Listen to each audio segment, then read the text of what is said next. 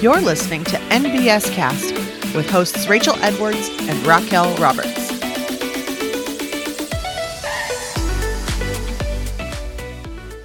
Welcome back to NBS Cast. I'm your host, Rachel. And I'm Raquel. And today we have the opportunity to continue our series on NBS roles with Laura Lopez. I'll let Laura do the talking for the introduction, but Laura, we're happy to have you with us today. If you could go ahead and introduce yourself. So tell us how long you have been with NBS and your current position so we can get to know you a little bit better. That would be great. Thank you, Rachel, and thank you, Raquel. Thank you for having me. My name is Laura Lopez, and I have been with Nelnet Fax for 5 years. It'll be 6 years this spring. And I am a team operations manager for Fax International. Wow. Okay. Did you start with us in that position, or what led you to that? Actually, I started working in our domestic channel for Fax SIS as an implementation specialist. Oh, okay. Well, that's interesting. So can you tell us exactly what it means to be the team operations manager for Fax International? Absolutely. Yeah. So it means a lot of fun. And I can say this because I like to think myself as the jack of all trades. So I get to meet and collaborate with amazing people globally. For example, supporting the department, open new and emerging markets. And that's fun.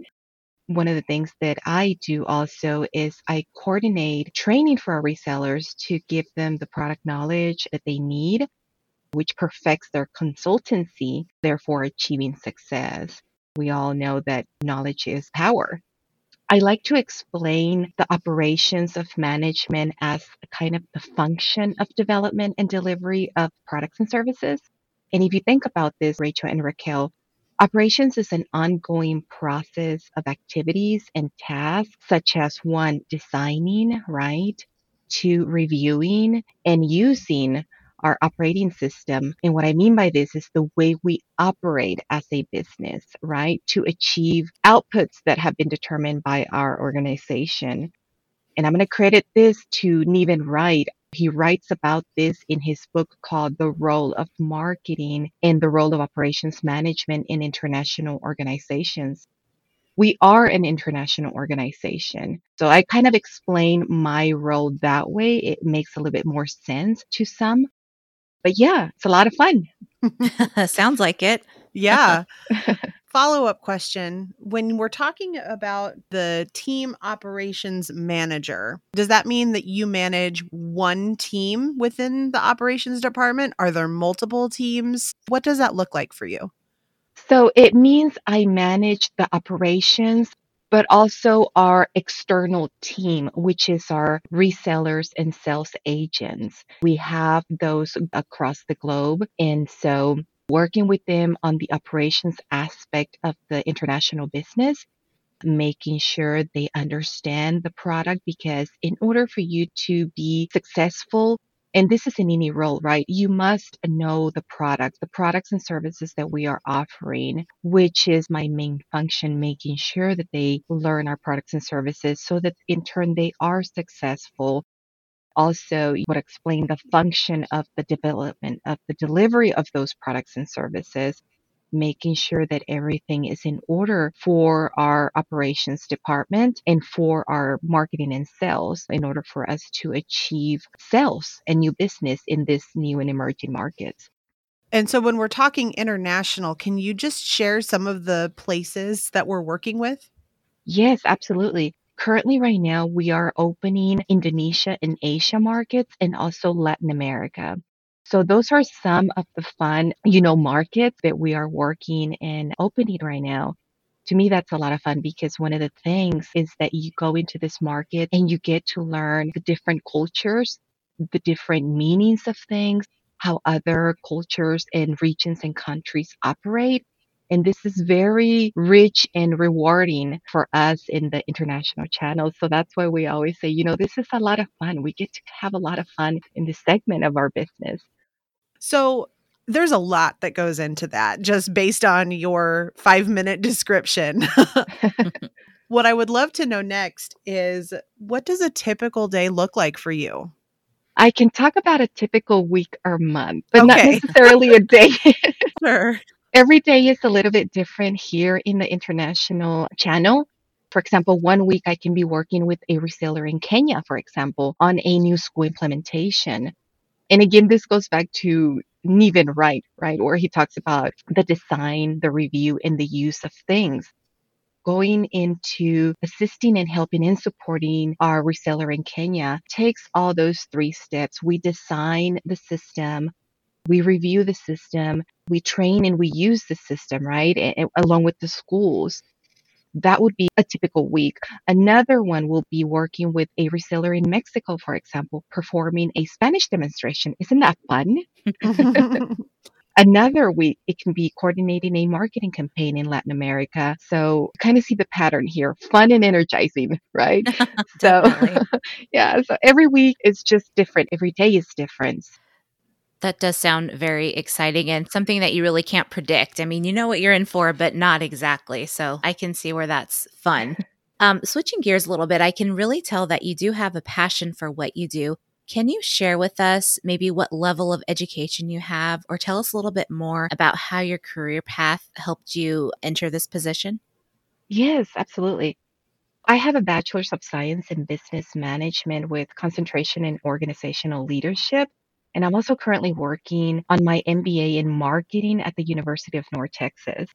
So I began my career path working in our domestic channel as an implementation specialist. From there on, I moved on as a client services manager position. And then lastly, I was a team lead. In those roles, actually, in all three of them, it helped me build relationships with colleagues and peers across our company. And as you all know, building those relationships is really crucial for the growth of one's career. Also, collaborating with other departments, getting to know their products, their functions, because we gain those experience and those new skills working and collaborating with other departments. And again, knowledge is power, and we need that power in order for us to be able to be successful in any career with any company, which also helps with finding that passion for what you love. I like to think once you know your products, once you build those relationships, once you start collaborating with those departments, you gain all this experience and all this knowledge, which helps you understand your product, what we are offering. And it just helps build that passion for what you are doing in any department, in any role. It definitely sounds like your career path has naturally segued into this position that you currently hold. So I think that's a pretty good testament to finding that passion and finding ways that you can use what you've learned in new opportunities that come up for you. Absolutely. Yes. Laura, it sounds like relationship building is a really big deal for you. Can you maybe share with us some techniques you've used during this time when we're all at home, and how you've developed new relationships or kept those current relationships still growing? That's a really good question, Raquel. Right now, with us being virtual, and virtual, of course, it's not going to go away. One of the things that I got really good at, and in fact, I actually enjoy this and find it really rewarding, is call people, but do a face call. Sometimes you may do a text message or you may do an email, but staying in touch with your peers that you used to work with, or new peers that maybe you don't necessarily work every day with, that is how we increase our product knowledge, I like to say, and the learning that we do. For example, reaching out to those individuals and asking them if they have a few minutes where you want to do a virtual quick 5-10 minute phone call. The other day, I reached out to a peer that I used to work with, and I was asking her if she had a few minutes for a virtual call.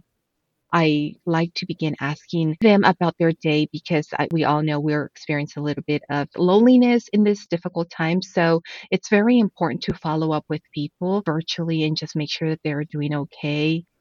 That creates that type of relationship, having that empathy, following up with them to see how they're doing, anything that maybe you can do, or even me, sometimes I may need their help on something. To me, that has been the way that I keep those relationships going. having those quick virtual meetings. And anytime that we have our meetings with our teams, we always turn on our webcams because that keeps that relationship a little bit more on a close level where you can actually have the visibility and connection. It's different than just communicating digitally, whether it be text or email. We learned to do those virtual calls, and I'm really good at it now. Versus you would say, I don't know, 2 years from now, it was a little bit intimidating, but now it became the norm. Oh, for sure. Turning that camera on before we were at home was so scary for some reason. But now I totally agree with you. There's a connection that you can't get with just voice to voice or text to text. So thanks for sharing that. Yeah, I think we all definitely need reminders like that. The longer we're remote, the easier that is to forget. We can get so caught up in our day-to-day work where we just want to make a quick phone call or we would just want to send a quick message and not really connect with that person. Thanks for bringing that up, Laura. What I would really like to know too, you've talked a lot about passion, about having fun in your job. So could you narrow it down to one thing that's your favorite part of your job? My favorite part of my job is being a part of this international channel because it's a game changer. It's a game changer opportunity, right? Why? Well, because we are opening new markets, expanding to new horizons. Every day is different from, I don't know, a phone call or a text message at 12 p.m. on a Sunday, helping a reseller overseas, to joining an evening team meeting to strategize about our Indonesia entry, for example. Aside from just opening new markets, we are also creating jobs and opportunities in new markets. Sometimes people don't realize that, but it really does. And let me explain to you why. Sometimes when you are opening this new market, you are creating perhaps a new reseller in a different region, maybe one that didn't exist in that market. Or even if it did, it's still a new opportunity. It's still going to be a new job because it's a new market, and new markets come new opportunities, new skills, a new business. So I like to always remind myself we are creating these extra jobs in these regions, in this market. That's my favorite part of my job, is opening these new markets. It's this game changer opportunity.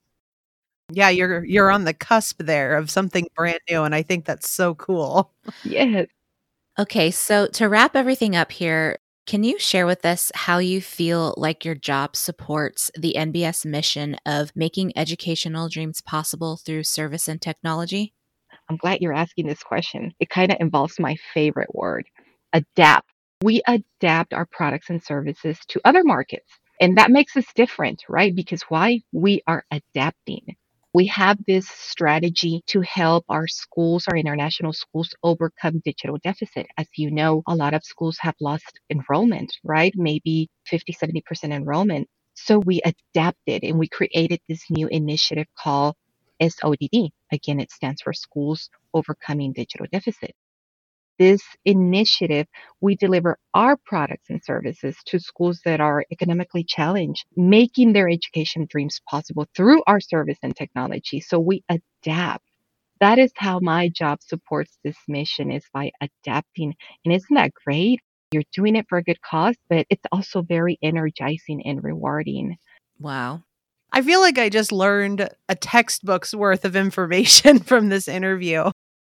Laura, thank you so much for coming on the podcast and shedding some light on what it looks like to be in this world of FACS SIS International, especially in that operations area where it's so different every day, every week, every month, and hard concepts to grasp unless you're in it. So thank you so much for breaking it down for us and explaining what that looks like.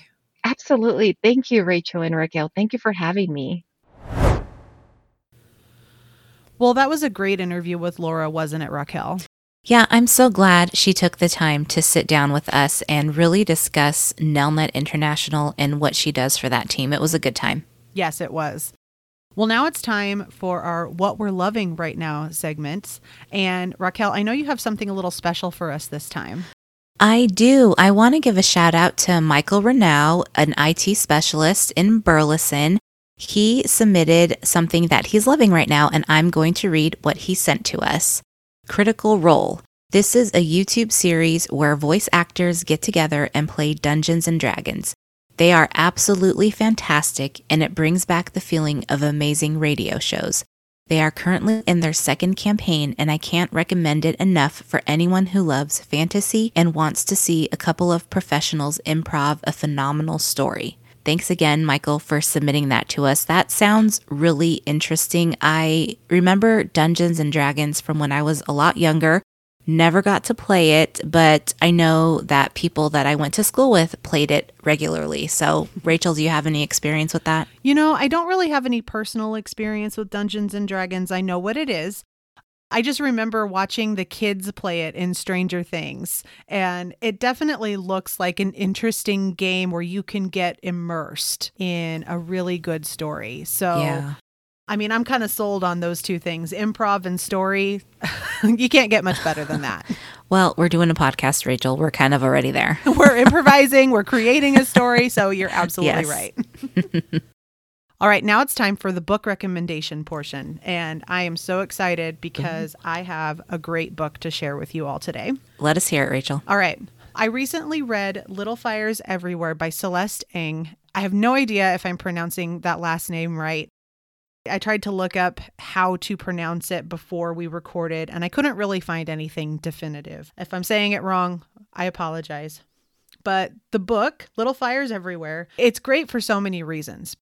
One, it's set in the 90s. I'm a total 90s kid. I love all things 90s, so it was nice to read about some of those things and get reminded of how things were in the 90s.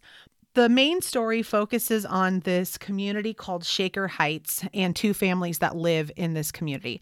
Shaker Heights is a community where everything is planned out. It was actually one of the first planned communities in America. I had no idea that Shaker Heights was a real place when I first started reading. And the more they were describing, the more I wanted to look into it and see, wait, is this based on a real place or is this a fictional place that was made up for the sake of the story? No, it's totally real. I believe it's in Ohio. And when I say first planned community, I mean everything was planned out. They said how long your grass could be and when you had to start cutting it. I think it was no more than 6 inches. The community defines how far your house has to sit back from the curb. You can't put your trash cans out in front of your house. They have to go in back of the house. There's so many different things this community says you have to do just for the privilege of living there. And then it talks about these two families who live there. There's a family who's new, which is the Warrens, and then a family who's lived there a long time, which are the Richardsons. Their lives just really get messily intertwined with each other. It centers around this story of a custody battle between two friends of these families. It just gets so interesting and so deep, and it does a really good job of examining all sides of that story and how race and also how class plays such a huge part in that custody battle. And I know it's a series right now on Hulu. I think all the episodes are live. So I really want to go and watch that to see how things play out, if it's the same as in the book or if it's different. But Raquel, I think you've watched that series. Am I right? Oh, yes, I binged it, and I would recommend setting aside a few hours if you want to see what this is all about, whether if you want to read it or if you want to watch it. You're probably either not going to be able to put the book down or you're going to be in front of the TV for a few hours, so get ready for it. This is a great story. It goes to uncomfortable places, so be prepared for that. I wouldn't say it's for kids. It just deals with a lot. So I would definitely recommend watching or reading for sure. Just very thought-provoking. We have one more thing that we want to just bring to everyone's attention before we finish up for the day. But if you listen to the podcast on Apple Podcasts, so not only can you subscribe and get notified as soon as we post our new episodes, you can also rate and review our podcast on Apple Podcasts as well. If you would leave us a 5-star rating and review, it really helps us out. Just promote the podcast and let us know we're on the right track and giving you the content that you want to hear. If you leave us a 5-star rating and review, Screenshot that and send it to either Raquel or myself. We will send you something to say thank you. You'll have to make sure to include your mailing address in with that as well, because we'll have to mail it to you. But we really want to promote the podcast, promote our episodes, and just make sure we're doing what you want us to do and you're hearing what you want to hear from us. Well, again, huge thank you to Laura for taking the time to sit down and talk to us about Facts International and her role there. We can't say thank you enough for that. I know that she has a very busy schedule with the kind of work that she's doing, but she was very eager to jump in and be a part of the podcast. So thanks to Laura, and thanks to you for listening as well. Thank you all so much, and we'll catch you in the next episode. Bye.